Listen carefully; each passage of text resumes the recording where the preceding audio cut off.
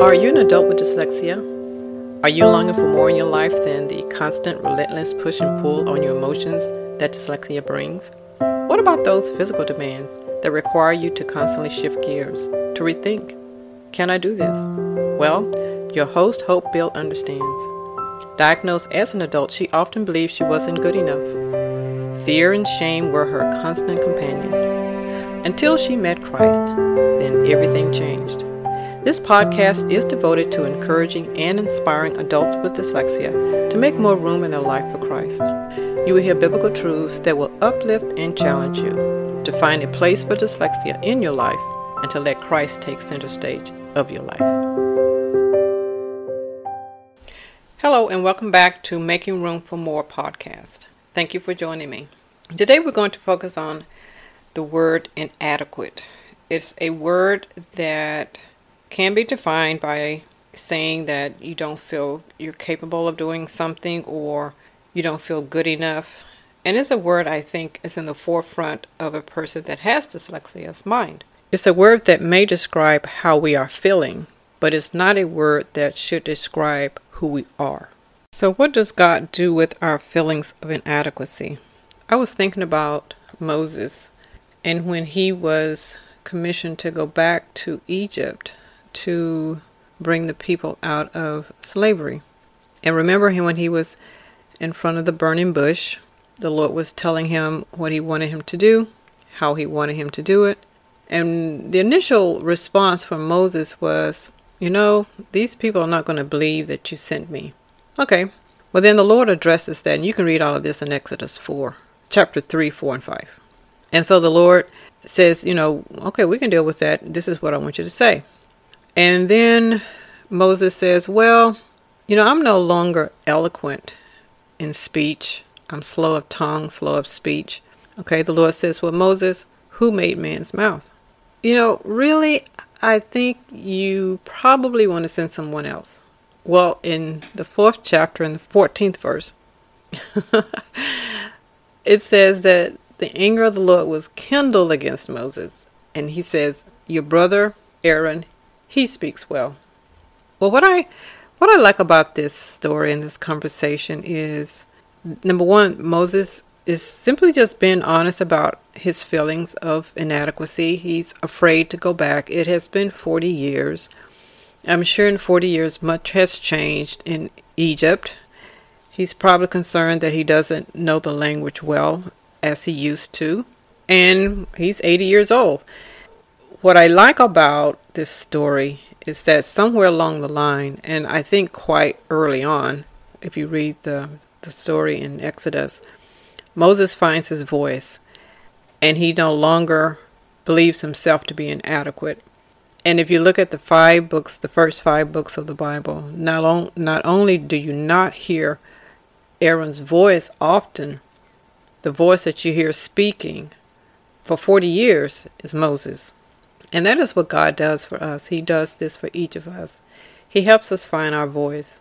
He helps us find whatever the talent he has put in us, that he becomes bigger than what we believe to be our inadequacies, if we give them to him.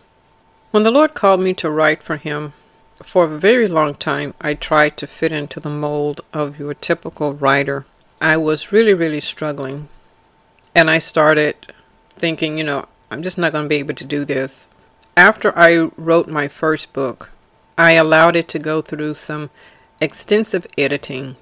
But then the book just kind of sat there for a number of years. I didn't do anything with it.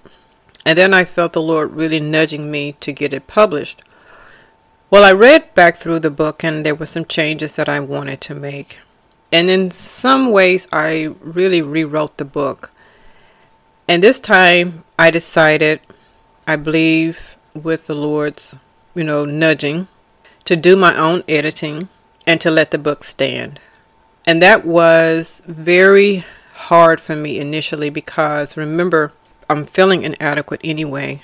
And if this book is going to be published, the average person that writes a book gets their book extensively edited because you want it to just be perfect. Well, my perfection was to be real, to be genuine, to be authentic. And so I decided to just do my little type of editing and just to let the book stand. I wrote in the book, the Lord had impressed me to not allow the book to go through a lot of editing, but just to focus on the message that was in the book.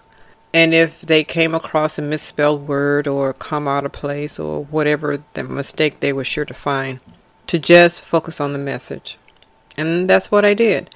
I decided the Lord gave me such a gift in allowing me to have a platform to be me. I am dyslexic. I am a dyslexic writer. And I imagine if a professional publisher came across my book, he would probably say, this is not writing. But what I like about the Lord is he doesn't stay within the norms of what people say that qualifies you to do his work. He has declared me to be a gospel writer, and that is what I am. And it reminds me of Paul needing to defend his apostleship. And I stand with Paul and say that the Lord called me to be a gospel writer. And he has set the rules and he has set the parameters in which I will work in. What you will find in my writings is who I am and who God is through me. And that has been such a blessing. And even with this podcast, I've struggled with doing it because I don't like the way I sound on air and recording, because I know my diction and my pronunciation, my reading fluency, my language skills are not good. They're not awful, but they're not anywhere where I would like them to be. I had to give the Lord my embarrassment, my shame, all of that, and just do it. Lord, you have called me to minister to other people that have dyslexia. I need to just do it and trust that you will take this information, you will take this podcast, and you will fix it, and you will do whatever you need to do, or you will just leave it as it is. As long as your power intends it, that's all that matters. And I'm saying all this to say that whatever God has called you to do, and he has called each of us to do something for him, to build up his kingdom. As a dyslexic person, we don't get a pass on that. And no matter what it is, if you know that God has called you to do it, give him your feelings of inadequacy. And when you do that, you will make more room for Christ in your life. That's what making more room does. It gives him permission to fill those places in us that inadequacy leaves. That we believe the lie that we wasn't good enough, that we didn't measure up. And when we give him permission to take those places, to fill those places, we will do amazing things for God.